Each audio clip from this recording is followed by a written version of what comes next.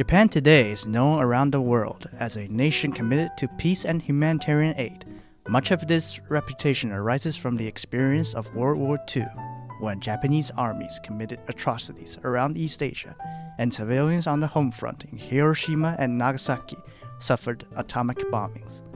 In the wake of World War II, the Japanese people embraced Article 9, declaring that Japan would forever renounce war and never maintain military forces. But in fact, Japan has the second largest military in all of East Asia, behind only China, but they are known as the Self-Defense Forces.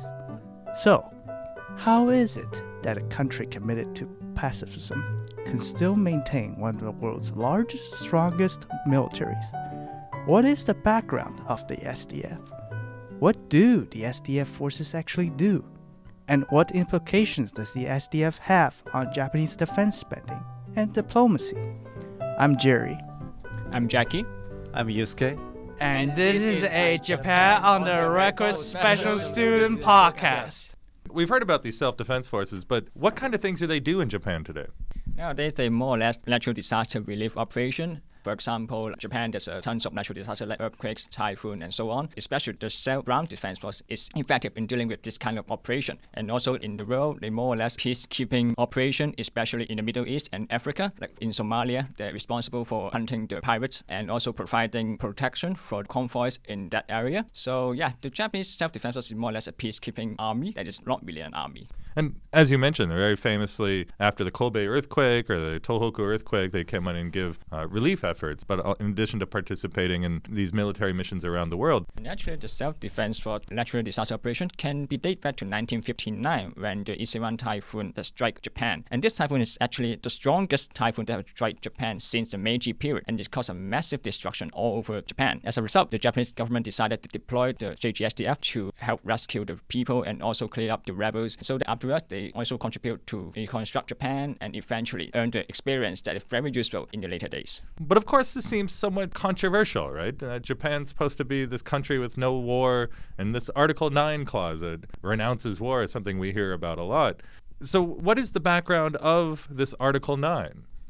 The Japanese Constitution post-war period, Article 9, drafted in 1946 and came into effect in 1947, clearly declared that, aspiring sincerely to an international peace based on justice and order, the Japanese people forever renounce war as a sovereign right of the nation and the threat or use of force as means of settling international disputes. In order to accomplish the aim of the preceding paragraph, land, sea, and air forces, as well as other war potential, will never be maintained. The right of belligerents of the state will never be recognized.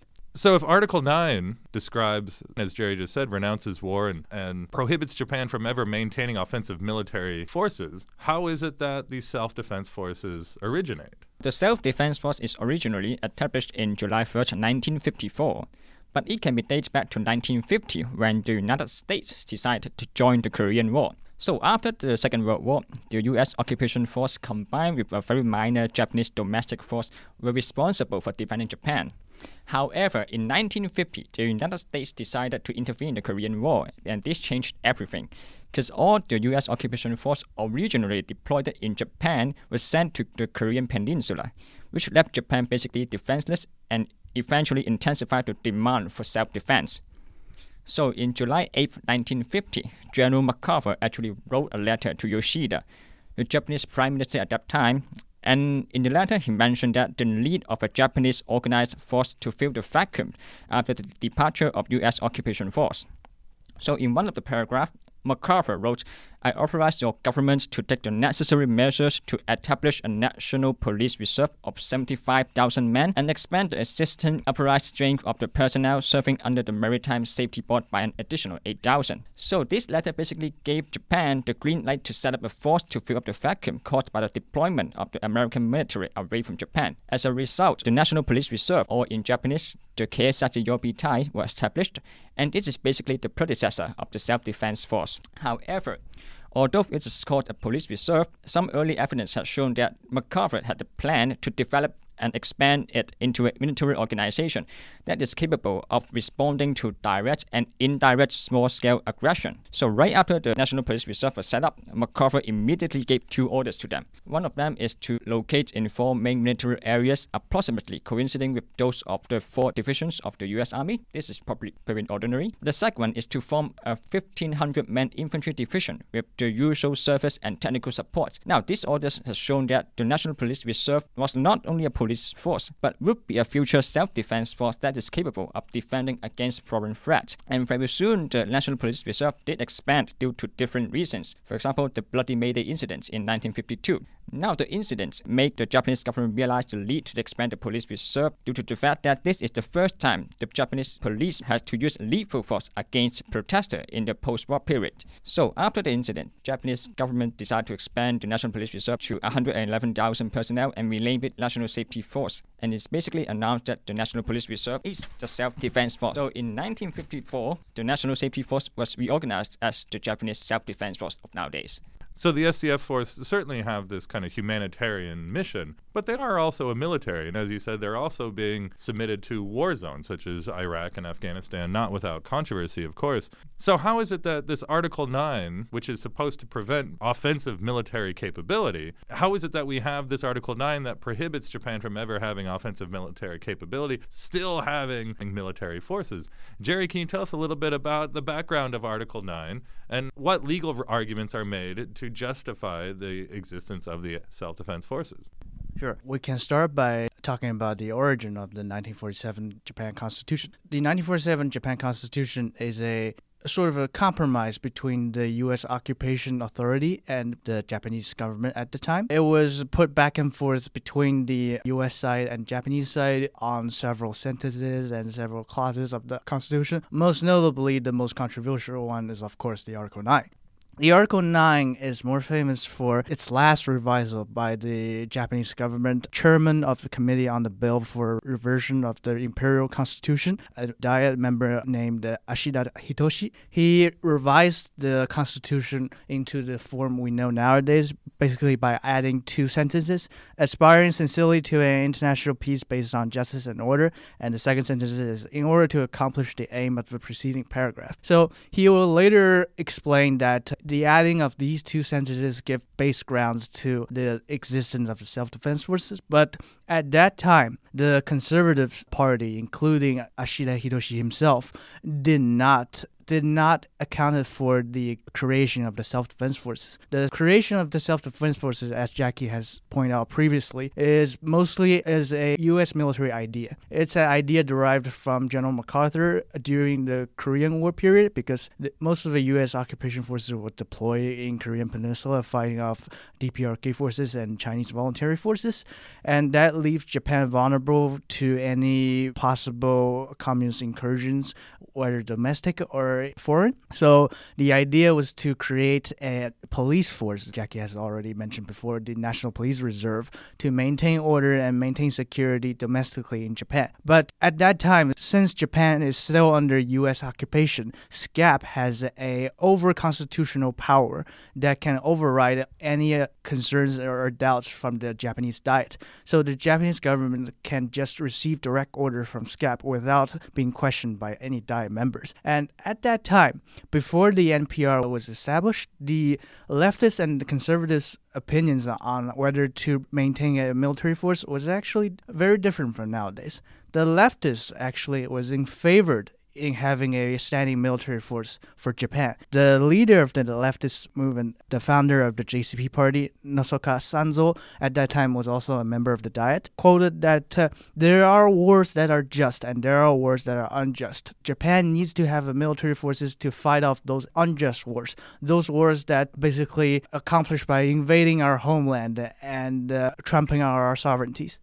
But the Conservative Party leader, the later Prime Minister Yoshida Shigaro, debated the argument by saying that regarding the article of the draft constitution concerning renunciation of war, it looks as though you think war based on the self-defense right of the state is justifiable, but I think it is harmful to admit such a thing. Most wars have been fought in cause of self-defense, so that it is better to wage no war at all in any cases. to acknowledge and justify a war in self-defense will only serve to invite another war and will be harmful and unprofitable.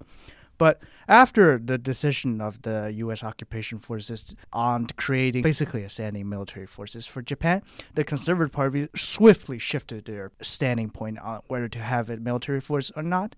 They quickly in favor the U.S. decision of having a military forces and speed up the process. So it sounds like the justification for the self-defense forces is a little bit just based on rhetoric. As long as we'll just say that they're not for offensive purposes, and that's why we can call them self-defense forces. Is that basically? Yes, that's basically it. And one of these statistics that often gets thrown around as evidence of Japan's commitment to pacifism is the fact that throughout the post-war period, Japan would only had a cap at 1% on defense spending. But as we said before, the self-defense forces are actually some of the largest, some of the strongest military forces in all of East Asia, second even behind China. So I'm curious, how much does Japan actually spend on defense spending? And what does this tell us about the relationship between the U.S. and Japan in the post-war period? Yusuke, can you tell us more about that? SDF is the second biggest force in East Asia in terms of defense spending. But if you look at the spending relative to its GDP economic scale, the picture is totally different. According to the World Bank, Russia and China and G7 countries, including Japan, Russia spent 4.5% of its GDP, and United States come at the second, spent 2.5% of GDP, and Japan spent only 1% of its GDP. So what is the implication about this? The public experience of the past militarism is one factor.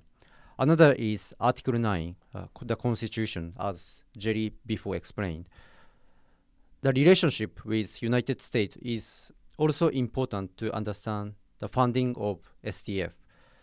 US has several bases in Japan, and Japan is actually protected under the umbrella of the US force. I personally would argue that US base work as cost-cutting tool for Japan. But since Mr. Trump became a president, he eagerly persuaded traditional allies to spend more to reduce US spending. Before he became president, he publicly said that if America were attacked, Japan can sit home and watch Sony television. And Mr. Trump called traditional allies free riders. Since Prime Minister Abe took power in 2012, the budget for defense spending actually increased. Why is the budget increasing? One reason is emergence of China. And second reason behind this is that US gradual withdrawal of its force from international issues, reflected by famous statement by former President Mr. Obama.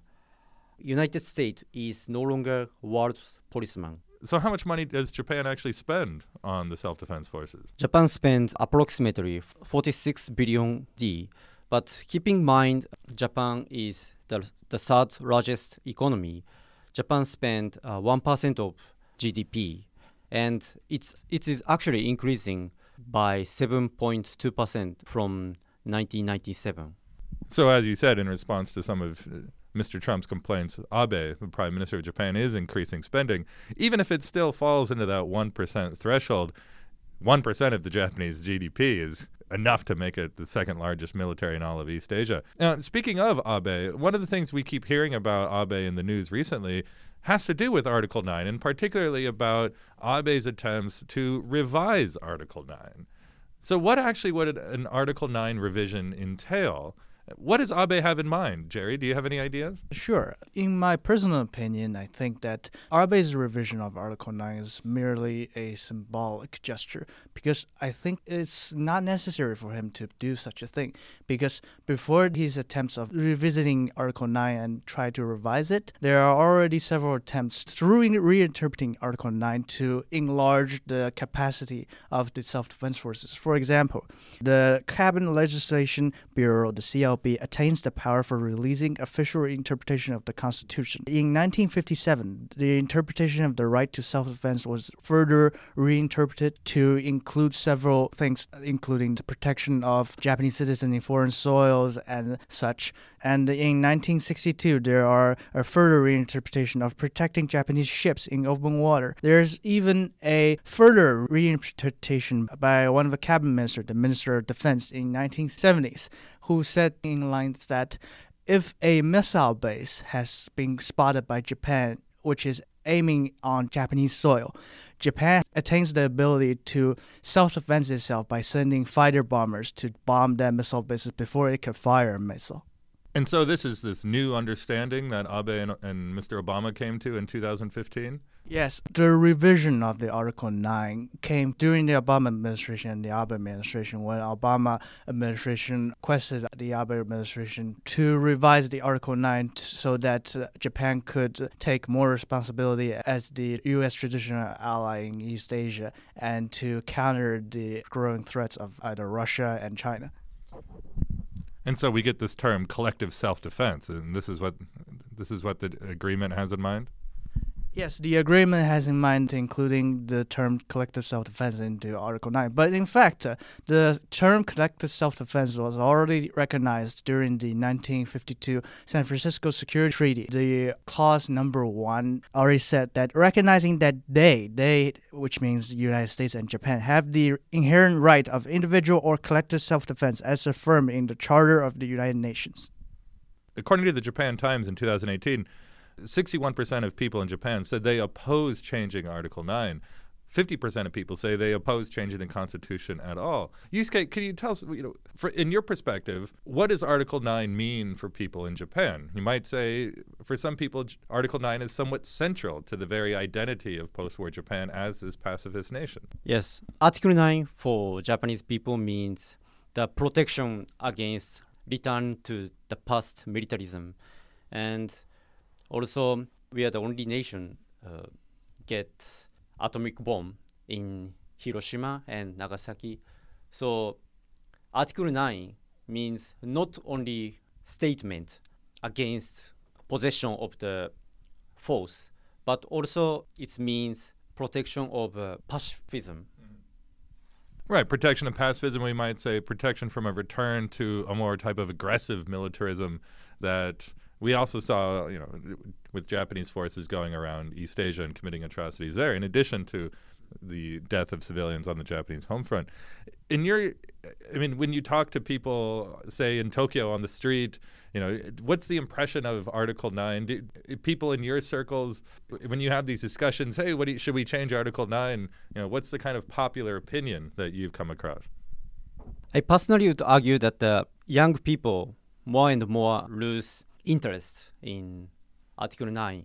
And also, since 2011, after the disaster of Tohoku, many young people more and more become supporter of a conservative party.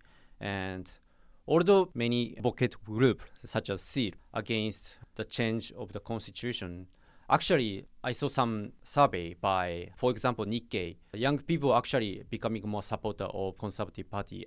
And perhaps as a result of this humanitarian role that the SDF plays, this might be one of the reasons that its popularity is increasing.